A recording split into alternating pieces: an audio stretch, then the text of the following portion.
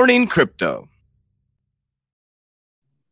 Good morning, Warriors. Hello, and welcome back to another episode of your favorite crypto news channel, Good Morning Crypto, where we bring you the most relevant and impactful crypto-related topics from a top crypto research team in the world. I'm your host, Abs, joined by several members of our 3T family this morning. We got Andrew, also known as the Cash Flow King, joining us on this Monday. NFT Tones is here as well. We got Johnny Crypto joining us later in the episode, so I'm very excited for today's show.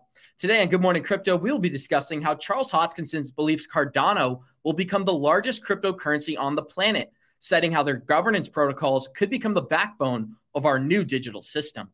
Biometrics and cryptocurrency are quickly emerging technologies, as new data reveals these technologies have been worked on since the 1990s.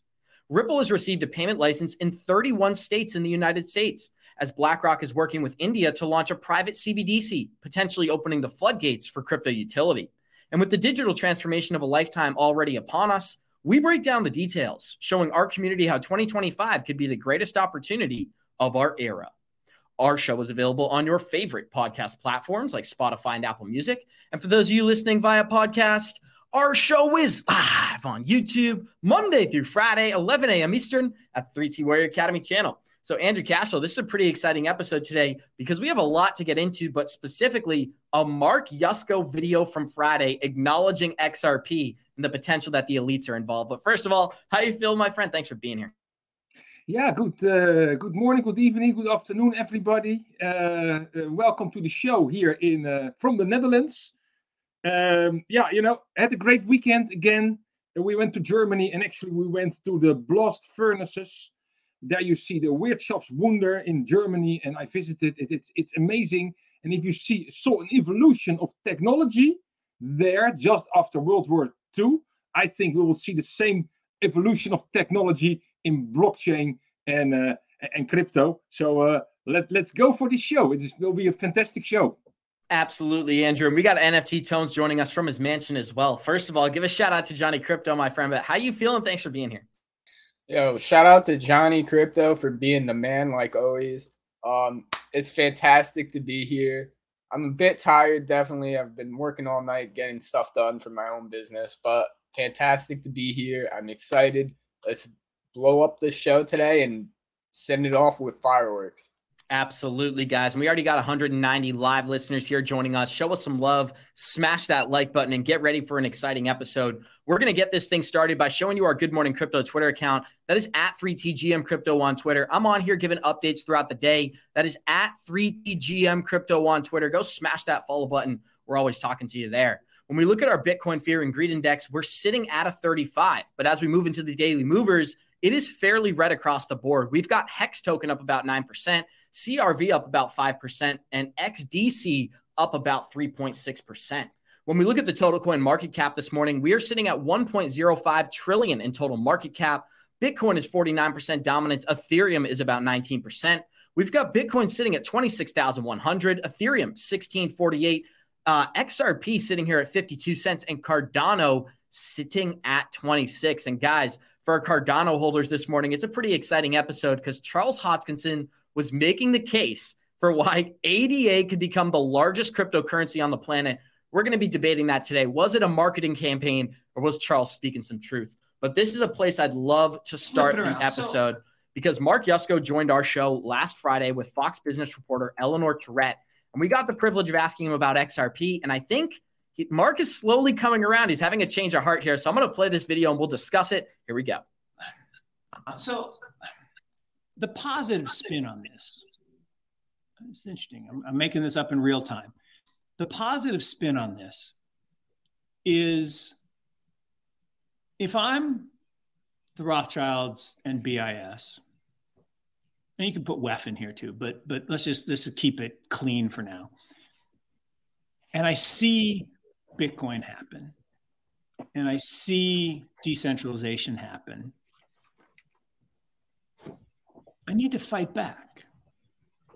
Well, what history has shown us is the Rothschilds don't fight fair. They get armed better than their competition and they win. They're kind of undefeated. And so This is very interesting. So if they, pretty smart people, had a chance to look out at the available options and they chose XRP as opposed to Ethereum or something similar, there's information content there. That's interesting to me. And so, Andrew, just to preface why Mark gave this response, I just broke down a document where the Rothschilds Investment Trust owns about a big percentage of SBI, and SBI is directly invested in Ripple. They own about 8% of Ripple's company. So Mark was shocked to find out that even people like us can see the Rothschilds and Ripple. There's a third-party connection there. It wasn't that hard to figure it out. But what do you think? Do you think Mark Yusko is slowly coming around? And if the elites were to choose a currency, wouldn't it be safe to assume that XRP fits all the qualifications? Oh, yeah, absolutely. I mean, Mark Yusko, he is not a dumb guy. He knows what he's... And is he making it up? I don't think so. But let's go back to the Rothschilds. I mean, that's a family for already, I think, centuries, and they understand what is investing. They understand also what is risk diversification. So it would wonder me if they would not be invested not only in XRP, but also in Ethereum, in Bitcoin, and several other major cryptos. Then they also diversify into smaller, promising cryptos. So don't make this up. These people know what they are doing, and they have a perfect life diversification strategy. And XRP is for sure a part of that strategy.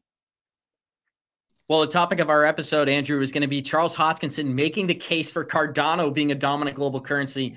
We're going to be making the case for why XRP is much more likely than Cardano. But Tones, we already got 252 live listeners here joining us. Show us some love. Smash that like button. What we're showing our listeners right now is the XRP price chart. And what everyone was shocked to experience after the lawsuit was just a run to about 80 cents. And this exchange right here is showing a spike all the way to about 92 cents after the lawsuit. But what have we seen? Massive red candle in correspondence here, Tone. So with all the news happening around XRP, people are often asking, why is the price chart stagnant? I think Mark Yusko just broke it down, guys. If anybody's going to get involved in the market, the first thing they do is lower the prices so they can get in at better rates. What do you think, Tones? Do you agree with Yusko? Yeah, I mean, of course. I mean, if you really think about it, they started talking about crypto in 1983. So, I mean, could everything be planned? I mean, generally, when it comes to the big boys, how I think about things is they always plan things out years in advance. So this stuff could have been planned out in 1990 and whatnot, and it's just taking action now. So, and to going back to the price, I mean, it really depends. Like, so we're not in a bull market, and it kind of limits what we can see on price action, right? If we were in a bull market, I could see XRP going to $2-3, right? I mean, it all depends on the type of market we're in. And right now, with how everything is, I mean, it's just something that we should have expected. Now, I mean, 80, 90 cents is still fantastic. And I mean, after a run like that, we know all the big boys, everybody's going to sell so that then they can try to get back in cheaper, like you said, Ads, so that then they can try to get more money off the next run up. Oh, definitely, Tones. And we're showing the XRP price chart right now where we're reaching a point where we are seeing a correspondence. The RSI and the moving averages are getting to a breaking point where it looks like we have no choice but to start trending bullish. And with this XRP lawsuit behind us, finally, we can begin to see American adoption. And this was an article I'm excited to show our listeners, as Ripple is solely holding payment licenses in 31 states out of 50. Now, we're going to scroll down to this document right here, and I'm going to pull it up for our listeners, because what I found interesting about this document is that in America, 40% of the country lives in 3 states. Those states are Texas, California, Florida, and New York. And sorry, that was 4 states. So 40% of America lives in 4 states. And unfortunately, guys, none of those 4 states are on this payment license sheet right here. Now, there are some other big names. We're looking at a couple of big states here. We got New Mexico, Dakota, Oklahoma, Pennsylvania, Rhode Island. Now, Rhode Island is tiny, but they are progressive. So, Andrew, broadly, I'd like to get your opinion. As we're looking at the payments license approval for Ripple, a lot of people are sitting here waiting for utility, but over 40% of American citizens are not living in an approved residential area. So What do you think? Is this big news or is this just another headline during a bear market? No. I always look at things from the positive side. Just turn it around. You say 40% is not on the list, so 60% is on the list. That's more than half, and so many states. There is just the momentum is coming, and they are already more halfway. So I can only be optimistic. And you don't eat an elephant in one bite. It is bite after bite, and that's what you go. So I see this as positive. Is it also a little bit hype? Yeah, of course, it is hype. Absolutely, everything, every news article is hype. Why? Because you want people to read your news article. But still, it is not a lie. It is true. It's correct, and it is a good progression into a worthy ideal.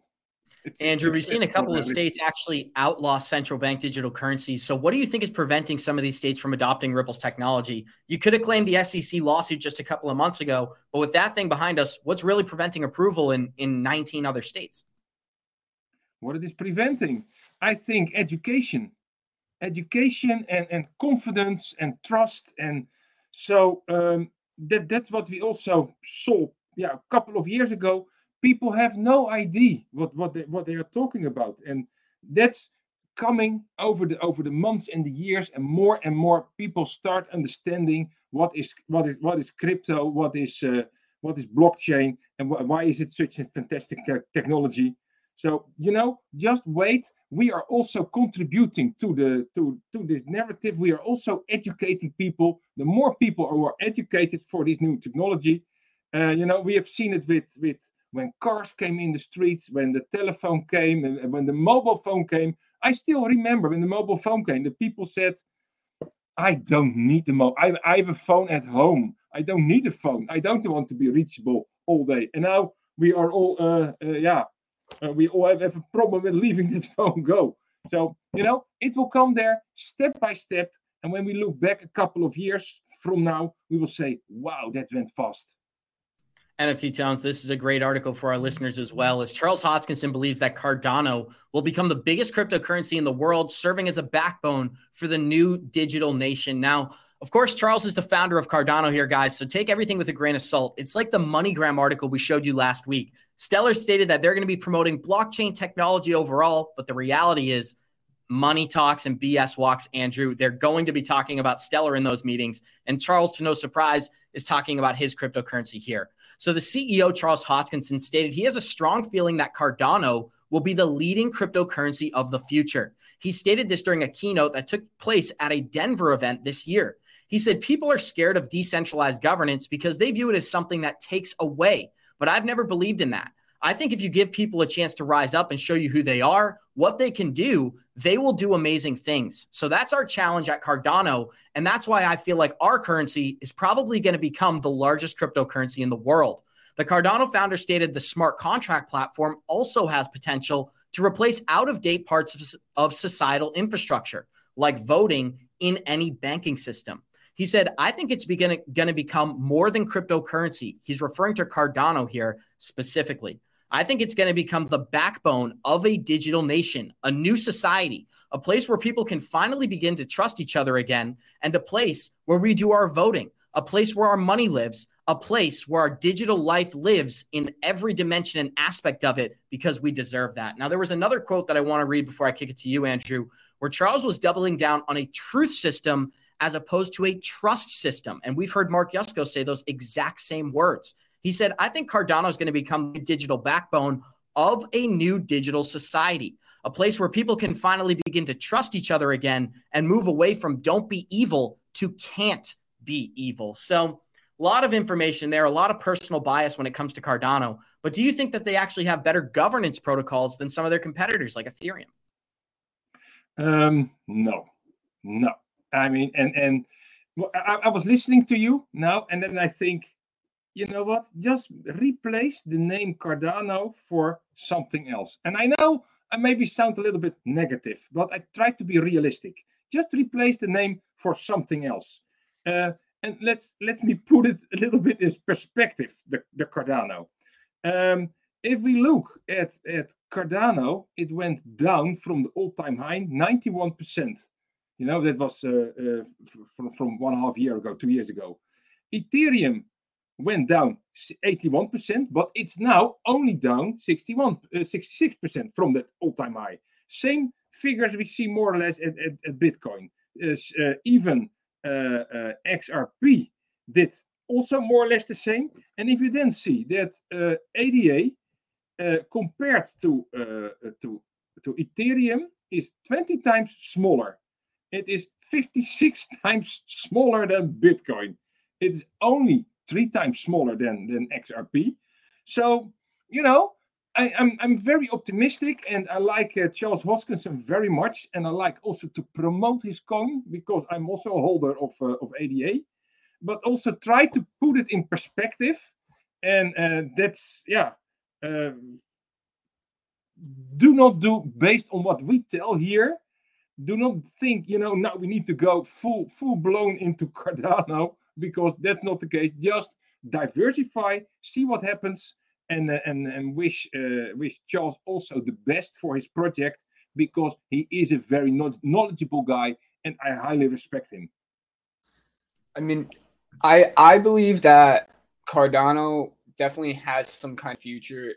I mean, if you look at everything Charles Hoskin's doing, it's kind of really important to pay attention to. I mean, he's really trying to say that Cardano has the potential for the scalability and interoperability, suggesting that it could surpass Bitcoin and ETH. I don't think he's saying that it absolutely will. I think that at this Rare Evo 2023 event, he was focusing on the transformative capabilities beyond being a cryptocurrency, and he emphasized that decentralized currency he emphasized decentralized governments rather than being a detractor, and that has the potential to empower individuals to achieve remarkable feats. And so I really think that Hodgkin's views on Cardano's is a challenge, as demonstrating the positive outcomes that can arise from decentralized governments. And this will lead him to believe that Cardano could become or be very prominent in the cryptocurrency globally. It's an interesting time for sure, but we're seeing some personal bias here. It's undoubtable when it comes to Cardano. A lot of the features that he's describing are applicable to other blockchains, Andrew, and a couple of them are much better than Cardano, if I'm being quite frank. One of the things we're going to be discussing later in the episode is how BitBoy Crypto exited his own show. And I'm going to save this for the end of the show because it's not really that important. It's more of a fun article. But before we get into all that content, here's a brand new video from the VP of Corporate Strategy at Ripple. And this is from yesterday. She's discussing how blockchain and crypto payments are 2 or 3 years. It's going to be the tipping point for mass adoption. And we already got 301 live listeners here. Show some love, smash that like button. And this is a video explaining exactly why our listeners are very unique. 2016, so it's been almost 7 years. Not as quite long as Eric, but to me, I totally agree. It's quite a journey to date. So Ripple is a leading provider of enterprise blockchain software and solutions, including cross-border payments and crypto liquidity and CBDCs. Well, I want to answer the question by sharing some key insights and the data points from the blockchain payments report we just co-published with US Faster Payments Council just last month. It's available on Ripple's website, so please check it out. But for that report, Really quickly, I just want to preface what she said right there is Ripple collaborated with the US Faster Payments Council and put a new report on their website. We did show that report last week, but I thought it was important to reiterate. Surveyed about 300 payments professionals across 45 different countries, and to really understand the current adoption of blockchain payments and also the benefits and challenges as well. And what's really encouraging is 100% of the respondents agree that there are definitive benefits of using blockchain and crypto in payments. And 97% of respondents said they believe that blockchain and crypto will play a significant role in transforming payments in the next 3 years.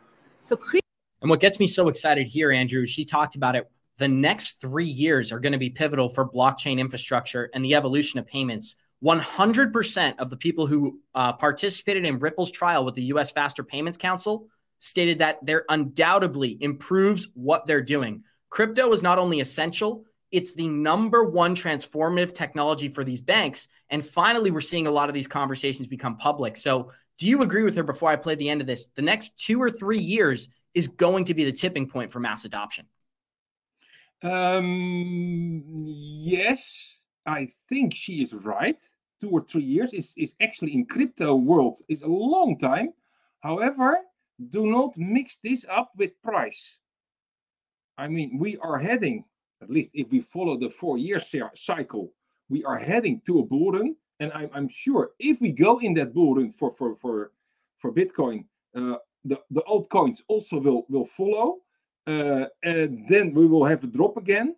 But the work, those engineers, they still keep working on new on new implementations and new applications and implementation. So that's not the same. But I agree with her that we will make major steps, and especially if you look back several years from this moment, if you see where we are now and where we were standing several years ago, we already made major steps. So just extrapolate that technology steps, but the sentiment and the price and that is a different cycle. That's what I want to explain to the listeners here. Thank you, Andrew. Johnny. And we got the Italian Stallion joining us. First of all, Johnny, thank you for being here on this Monday. How you feeling? I see you rocking the Merlin gear. I forgot my Merlin gear on this Merlin Monday, but shout out to the company. How you feeling? And then I got a great clip to show you. First of all, good morning to Andrew, Tones, and all the other Warrior Maniacs out there. You as well, Abs. As you can tell, Abs, I've been so busy. Abs, I don't have time to shave right now. It's been incredibly crazy trying to get Merlin off the ground, talking to customers, and doing what you got to do to launch it. So, it's been really, really busy time, but it's been great, and I'm very happy for it, excited about it, Abs. And, I did find my shirt, and hopefully you can find yours too.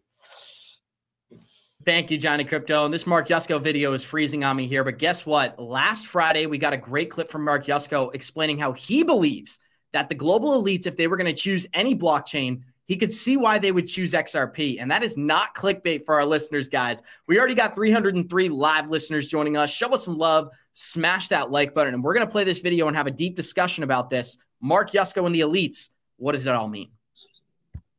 It's interesting. I'm making this up in real time.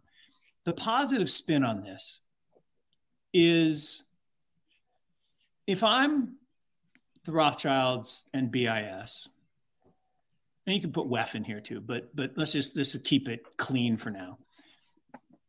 And I see Bitcoin happen, and I see decentralization happen. I need to fight back. Well, what history has shown us is the Rothschilds don't fight fair. They get armed better than their competition, and they win. They're kind of undefeated. And so this is very interesting. So if they, pretty smart people, had a chance to look out at the available options, and they chose XRP as opposed to Ethereum or something similar, there's information content there. That's interesting to me. So, Johnny, when I posted this on Twitter, Mark actually responded and said, just hypothesizing, Abs, not factual evidence yet, but fair to draw the conclusion. I'm going to give you the open floor and give my take. I think we gave Mark something to think about. There was no doubt about it. He had not thought about it that way or made the connections that we showed him were there with SBI, right? And I think now you set him down a rabbit hole. I can't wait to bring him back on the show a month from now and see what he actually dug up and what he thinks there, because he was just shooting from the hip there with new information. But you can certainly see, how you can draw the conclusion of maybe what systems could be there to kind of combat decentralization. And I won't be surprised if he falls into that camp of thinking that that's one of the systems that could compete with that.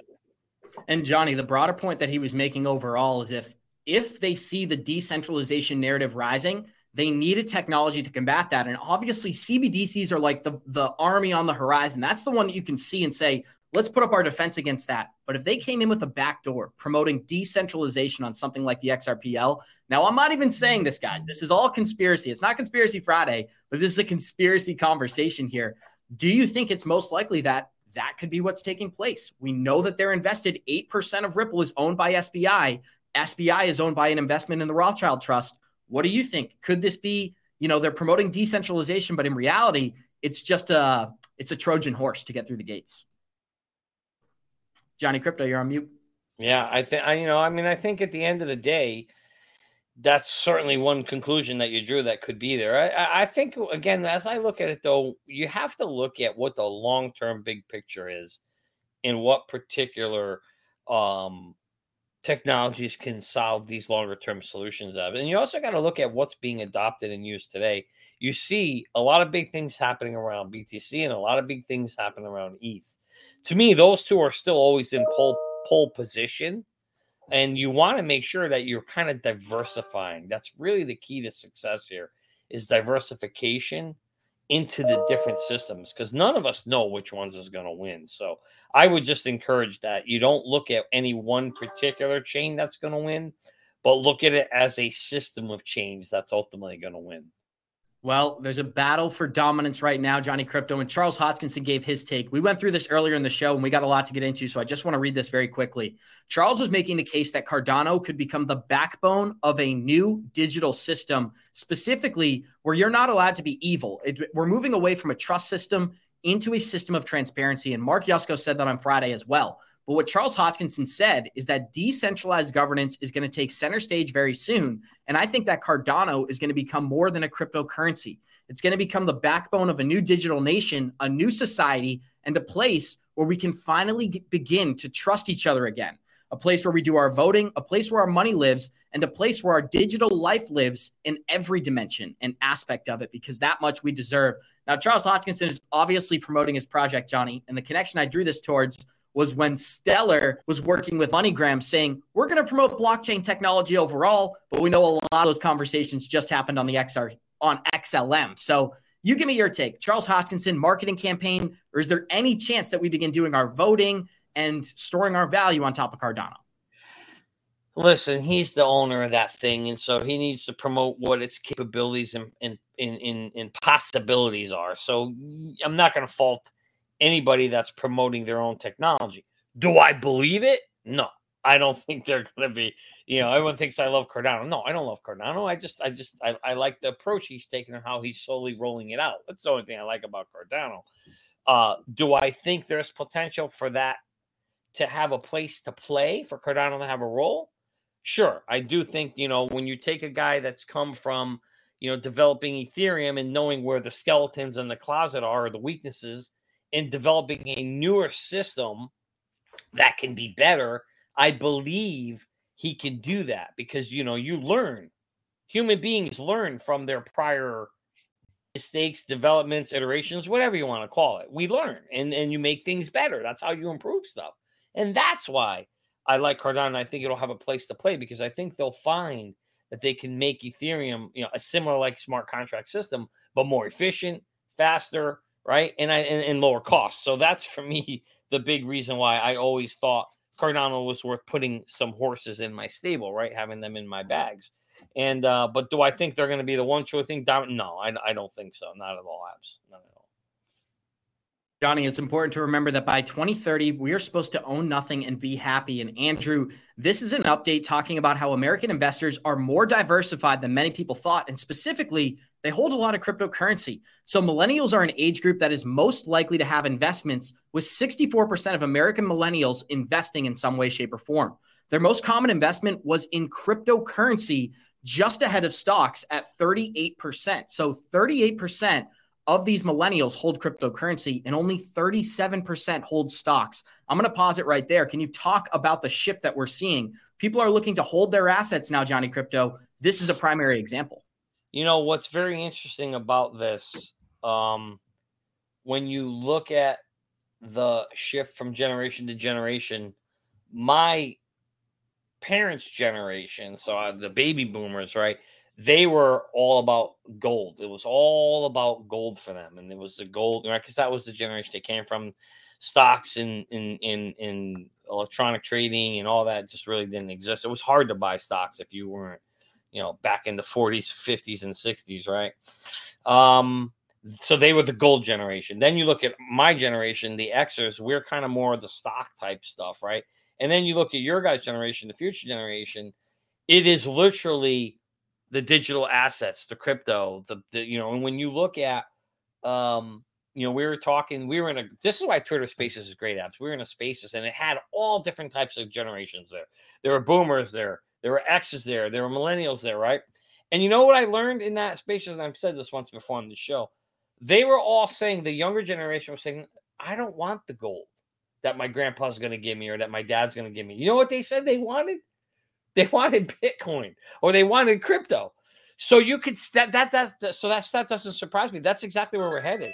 Is you're going to see the younger generation convert all the, and not all, but my point is you're going to see a good chunk of gold and silver and real estate that are, we're going to pass down to our kids or our grandparents pass down to the millennials, and they're going to convert it to digital assets. They're going to go to crypto. They're going to get rid of the gold. I don't want this shit. They're going to buy gold. They're going to buy crypto.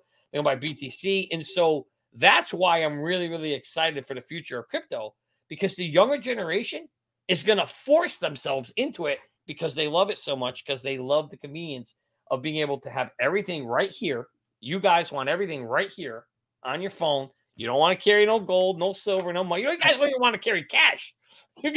You guys want the convenience of this, and that's why crypto is going to be huge in the future. Johnny, why don't ask an expert?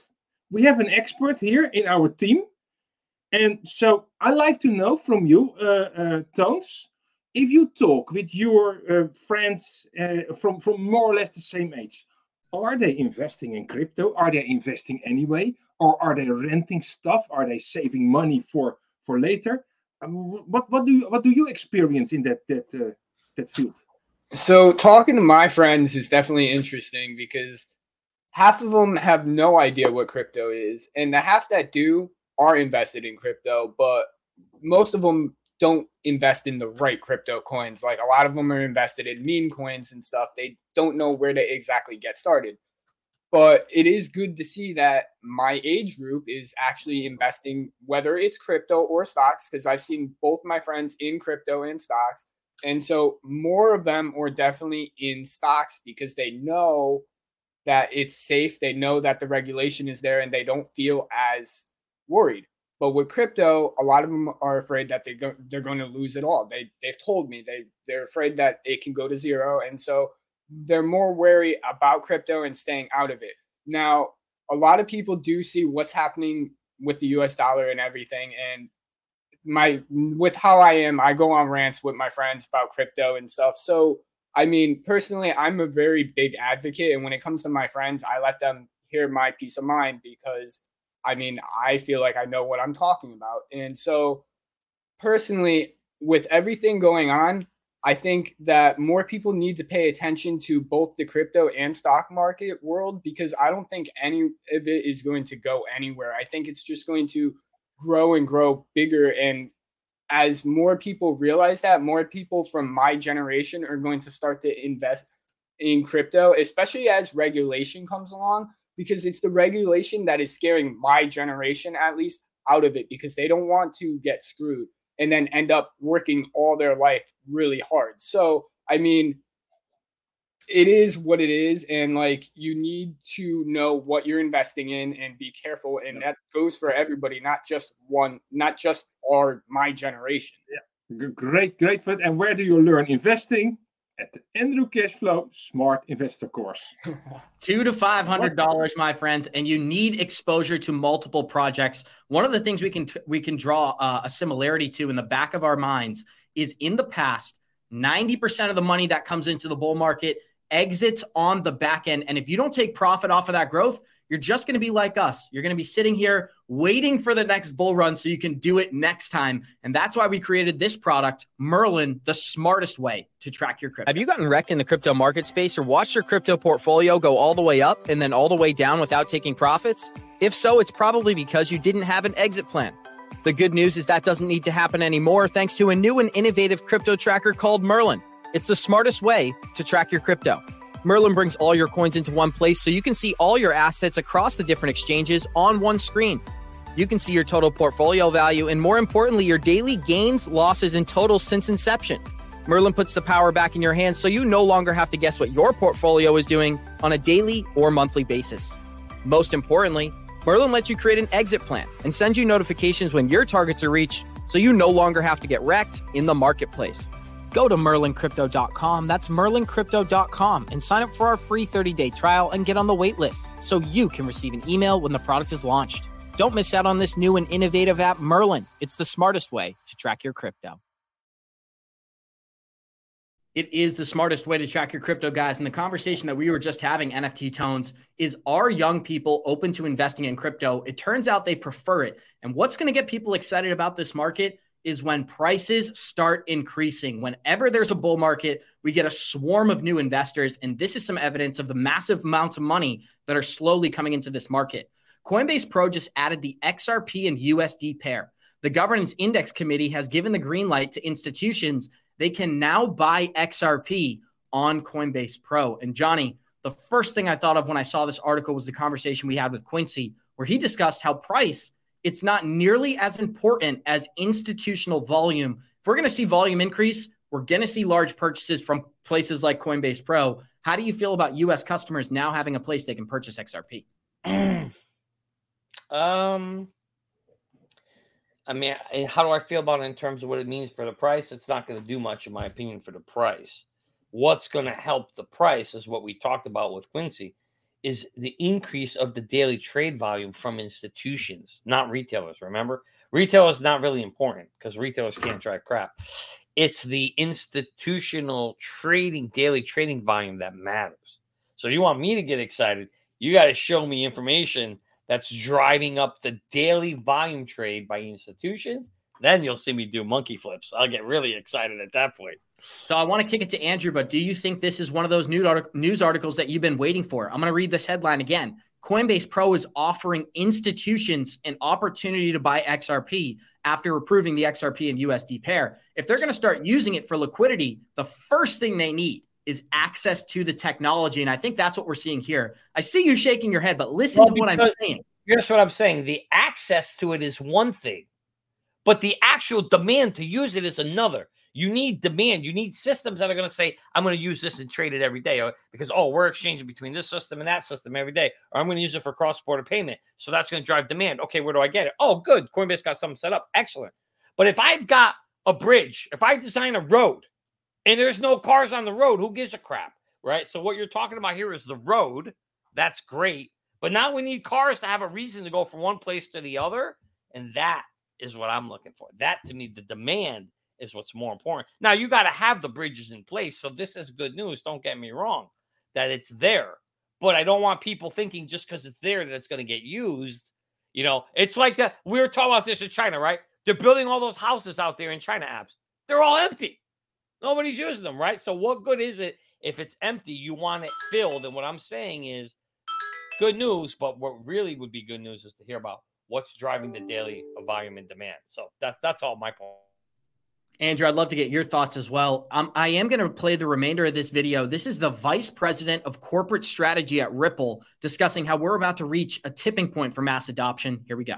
And what's really encouraging is 100% of the respondents agree that there are definitive benefits of using blockchain and crypto in payments.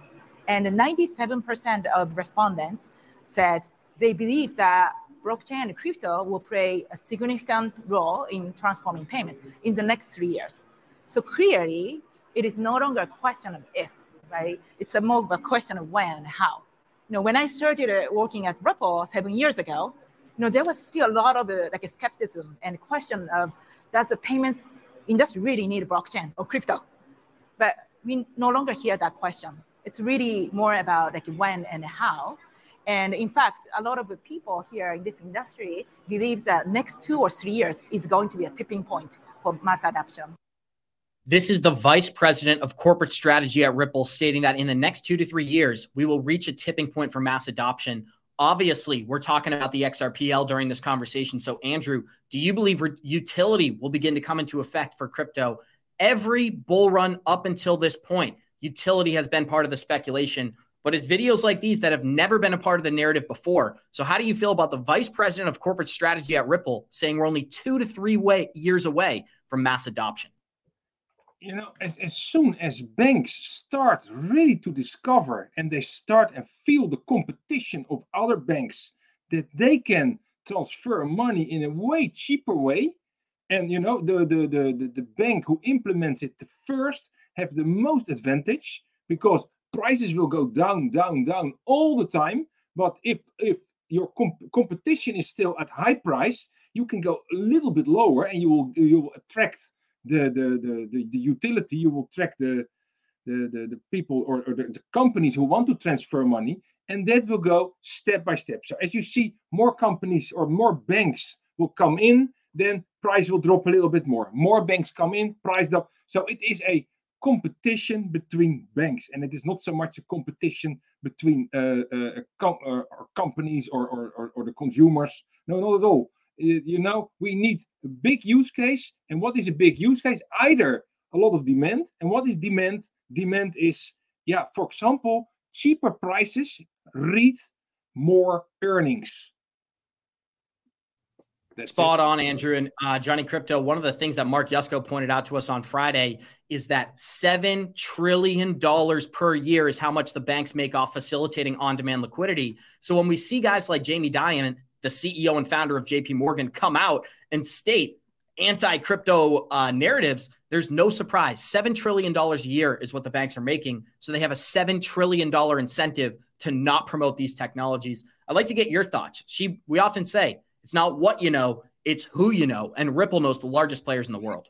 Well, I wouldn't say that it's a $7 trillion incentive. What it is the ability to make the $7 trillion even more profitable. Remember, they're charging fees on top of to move stuff, right? But it's costing them a certain amount of money to do that. Well, we know, you've shown many times on the show, crypto can reduce your cost. So if I'm making if I was a total of $7 trillion, and I don't know if 7 trillion was the profit or if 7 trillion was the total volume, but let's just say, for the sake of this argument, it's the total volume. And so there's 7 trillion, right? And let's say their cost is 30% of that. Well, if you can get your cost lower, because crypto may only cost 10%, that 7 trillion still stays. They ain't going to lower the cost to the consumer but they're going to increase their profit margin. So I can clarify some stats for you, Johnny. So the real statistics are $5 trillion a day are moved cross-border globally, but $7 trillion a year is what the banks make in profit. So profit. Okay. Yeah. So here's what happens. So that 7 trillion in profit has the potential to go even bigger, because if I lower the cost to earn that 7 trillion, that means that 7 trillion grows, gets bigger. Maybe it goes to 8 trillion or 7.5 trillion. So there's actually huge incentive there to go to crypto. The only reason why I think, maybe you're hearing a lot of fun about it or why they haven't done it is because it's an enormous uplift to change a system that's embedded throughout the entire world globally, right? Globally, you're sitting there that every single banking system is operating on Swift. And that all needs to change up. Well, that's a big, big undertaking. And that's why I think it's going to take time to do it. But they're going to do it, because they're going to just make that 7 trillion number even bigger when they get there. And they get more faster, simple system and more over, control and oversight of what's going on. It's a no-brainer, in my opinion, that it's coming. And Johnny Crypto, we talked about this on Friday, but companies like BlackRock are turning into crypto-friendly corporations. And we're going to see a lot more of that going forward as the digital perspectives chimed in and gave us a live update on what BlackRock's been doing. And this is one of the narratives I think we're going to see a lot more of. The company stated emphatically that the ESG movement has gone too far, and BlackRock will be a part of the solution to prevent its excess from destroying the U.S. economy. It voted to approve just 7% of the new proposals in 2023, down from 47% in 2021. So that is a major shift happening before our eyes. And one of the things that's important to know about ESG is pro ESG is anti-crypto, but anti-ESG is pro Bitcoin. And BlackRock owns 4 of the largest Bitcoin mining protocols in the United States. So much incentive for them to move in. I'm going to kick it to you and then Andrew. Yeah, I mean, it was actually interesting to see BlackRock moving away from the ESG narrative, or not moving away, but definitely reducing the investment, saying that, it's like anything in life. The pendulum always swings, right? And what does the pendulum always do? Everybody always overswings the pendulum. And it overswing way too far into the ESG side. And I think what BlackRock is saying, whoa, we need to slow the train down, slow everything down. We're going to swing the pendulum back in the middle.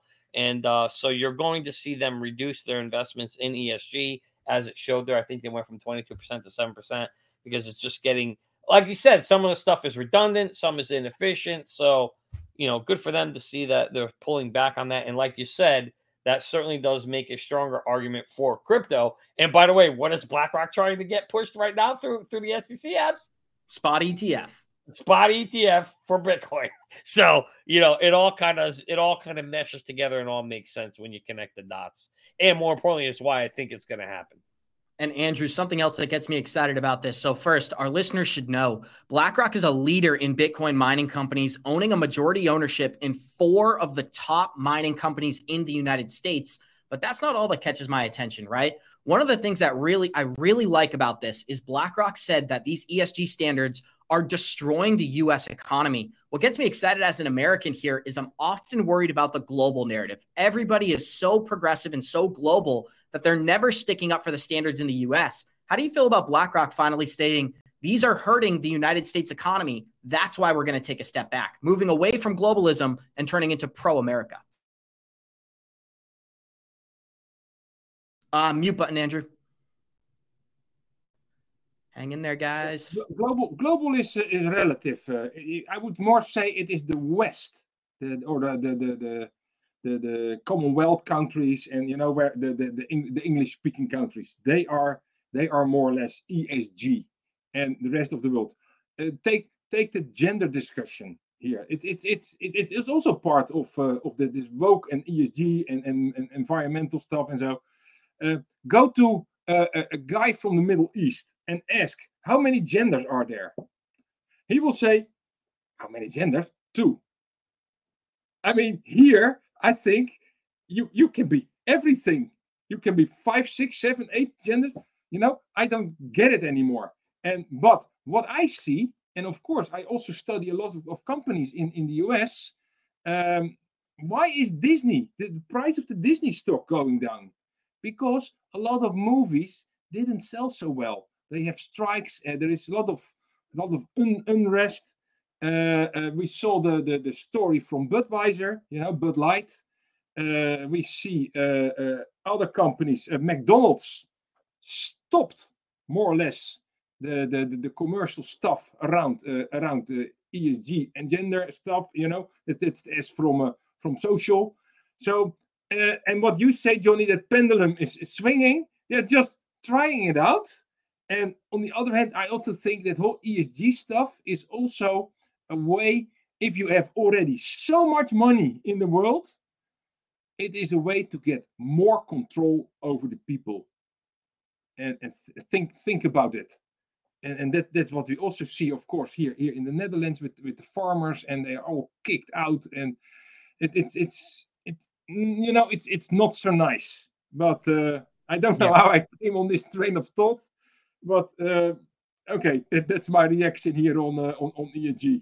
We appreciate it, Andrew, and we got 360 live listeners out there. Show us some love, smash that like button. And Johnny, one of the reasons that BlackRock could be becoming more pro-crypto by the day is Indian billionaire firm will now explore blockchain platforms and central bank digital currencies. Well, what does this have to do with BlackRock, Johnny? This development received further momentum with the announcement that BlackRock would be an official partner of the Indian central bank digital currencies. So JFS will consolidate its payment infrastructure with a ubiquitous offering for both consumers and merchants, further driving digital adoption for India. They'll also explore path-breaking features such as blockchain-based payment platforms and central bank digital currencies. They will adhere to the highest standards of security, regulatory norms, and ensure protection of customer transaction data at all times. Now, what's important to know is that Retail Reliance, which is the nation's largest retail chain, started accepting the CBDC during a pilot phase of 2023. This is going to be the first time that we are seeing a mass rollout to Indians all throughout the country. So, Johnny, the correlation here is BlackRock's involved once again. But what do you think? India, largest population on the planet. A lot of people think it's China. India has 1.5 billion citizens sitting there. So what do you think about this whole trial? I mean, it's so funny. It wasn't that long ago that India was banning crypto as well. I don't know if you remember, Abs. They were pushing it out, but they allowed the CBDC because that's where they want to drive everybody to. No surprise there. And this is just, further proof that the CBDC portion of a crypto, is coming. And no surprise to find out who has their hands, who's owning this, who's playing in the sandbox. Let me guess. Yes, BlackRock, of course. Again, whenever you see them tied to something, BlackRock, they will always be tied to the winning, solutions in the future, or they put themselves in a position, right? They have the largest asset managers in the world, and they have the most assets in the world. So, they're doing something right, and they are seeing this, and they are investing in it really, really early. How do I know it's early, Abs? I mean, take a look at this comment right here by my man, Verhoofdy Floofin, right? Where he says he doesn't even talk about crypto with his family anymore because the family's still saying it's a scam. As long as that's continuing, people are still saying crypto's a scam. We're still early, okay? Once everybody starts telling you, like, oh my God, you got to get crypto. Everybody's getting crypto. My mom buying crypto, grandma's buying crypto. Then it's over. It's too late, right? So at this point, you see BlackRock and you see all the big companies moving into the space when everybody thinks it's a scam. That you couldn't ask for a better indicator to tell you what is happening and where is the future moving towards. And so for me, again, super excited for this space that we're in. Now, this particular thing is more about CBDCs, and that's what I think is what you're going to see. Whether they're going to open up India to crypto, decentralized crypto, I don't know. I don't think so. It's going to be more of, I think, a structured thing. But something's got to drive those rails, Abs. Something has to be part of that CBD system, and that's what we're trying to invest in. And it's important to remember, in 2017, BlackRock and JP Morgan were literally firing employees for purchasing Bitcoin. Here we are just 5-6 years later, and now they're fighting with the SEC to get a product approved so they can start making money off of Bitcoin. You can see how quickly times will change. And guys, this is an interesting and kind of a touchy subject here, as BitBoy Crypto was officially let go from, well, his name is BitBoy Crypto, but his real name is Ben Armstrong. Ben Armstrong was let go from the BitBoy brand over this week. And this is a topic I think is worth addressing because we've had him on our channel before. I want to preface this. We wish nothing but the best for this man. I'm only going over the information because I think it's relevant. I hope Ben's doing well. But with that being said, let's discuss this topic. This is a difficult decision, is a culmination of a prolonged effort to help Ben during his relapse into substance abuse, as well as reconcile the emotional, physical, and financial damage he has done to the employees of Hit Network and the BitBoy Crypto community. The Bit Squad deserves better, and we're going to get through this together. This is a difficult decision, is a culmination of a prolonged effort to help Ben during his relapse into substance abuse, as well as reconcile the emotional, physical, and financial damage he has done to the employees of Hit Network and the BitBoy Crypto community. So there's a couple of interesting things here, Johnny. I think number one would be, I'm surprised that the brand extends beyond Ben. Does that make sense? Like, I thought BitBoy and Ben were synonymous. It turns out that the brand is owned by somebody else, and Ben is basically like a character underlying the BitBoy brand. So you've got a lot of experience, 25 years as an engineer. This is an interesting topic. So I'm going to give you the floor, and then I'll give my take. Well, so basically, think about this. So Ben started the company, and the brand was built on him, but he had a partner or had partners. They all own the company together, right? So they formed this company, a brand name called BitBoy or Bit Network, whatever they call it. And so, yes, Ben becomes a character per se within that. And I guess based on whatever is going on behind the scenes there, Abs, Ben obviously wasn't a 51% shareholder or owner. Now, maybe it could be a publicity stunt, possibly, who knows, right? But basically, if you don't own 51% of your company, then stuff like that can happen. They obviously, based on whatever he's doing and whatever's happened behind the scenes, they decided to vote, him off, whether it's off the show or out of that piece of it. And I guess until he resolves whatever issues he's going through, it sounds like they're making that move. Now, the interesting thing is the Bitboy Network has grown big, but if it's grown because of him and now they're removing him, it's going to be interesting to see if it can, is it sustainable? Apparently the company or the people there think it can be, and they're going to continue to drive it.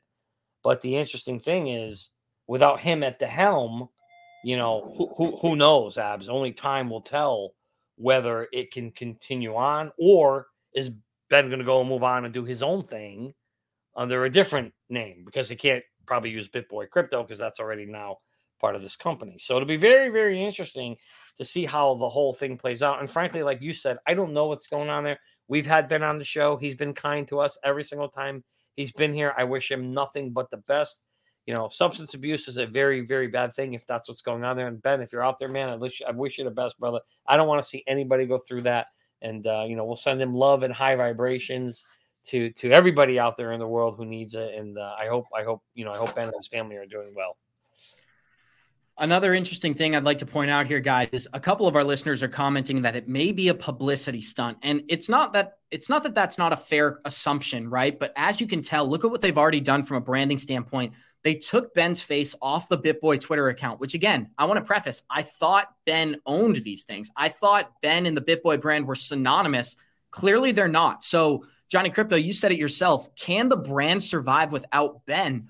I think a million followers on Twitter gives them the best chance they could ask for. So I'm not going to ask you if you think the brand will survive, but what do you think? Do you think we'll hear from Ben again soon, or do you have any experience with it? I do think Ben is going to, whatever Ben, I don't know what's happening there, Abs. I haven't been close enough following it recently, but whatever is going on with Ben there, I would imagine when he gets to wherever he's feeling good again, he'll come back up, and whether maybe he'll go back to them or maybe he'll start his own new thing. But I suspect you'll see the rise of Ben at some point. But right now, whatever's going on with him, I think what's more important is if there is a health issue, he should focus on that. And, as Coach always says, you got to heal within, right? You have to heal yourself first. You have to love yourself and heal yourself before you can do anything else. So, again, whether it can survive or not, that's a whole separate question that only the people can decide. Because think about it, Abs, he was the face of the company. And if people were tuning in to hear from him, then no, they're going to struggle. But if people were tuning in and they're providing good content like we do on this show, and people love the show, then maybe it whatever show content that they're putting out, there's a lot of capable people in the background there, then maybe it can survive, right? So time will tell. But if he is the majority shareholder, then I'm not sure how they could boot him out of here. That doesn't make sense. So I don't know. Maybe, and this is all complete speculation, but we only have 2 minutes left, so let's talk about it. Maybe Ben decided he needed to take a step back. Maybe he felt like that's another option. Abs, very well. He might have said, you know what? Maybe they all went to him and said, "Listen, you're the majority shareholder, but we think right now the best thing for the business is for you to step down. Go recover and then do your thing and come back later." That's also a really real possibility, Abs, as well. So again, I wish them nothing but the best. I hope they turn it around and get things back on track. And hopefully someday again, we can also have BitBoy here and talk about crypto and anything else he wants to talk about. On a more positive note, Johnny, I hate to end the show on such a sad and kind of sad story, I guess. Give me something fun that you did this weekend. How you feeling? 30 seconds here. Any Merlin updates, maybe? Oh, man, we spent a lot of time with Merlin. I talked to a lot of Merlin customers this weekend, helping them out. They've been signing up left and right. It's been awesome.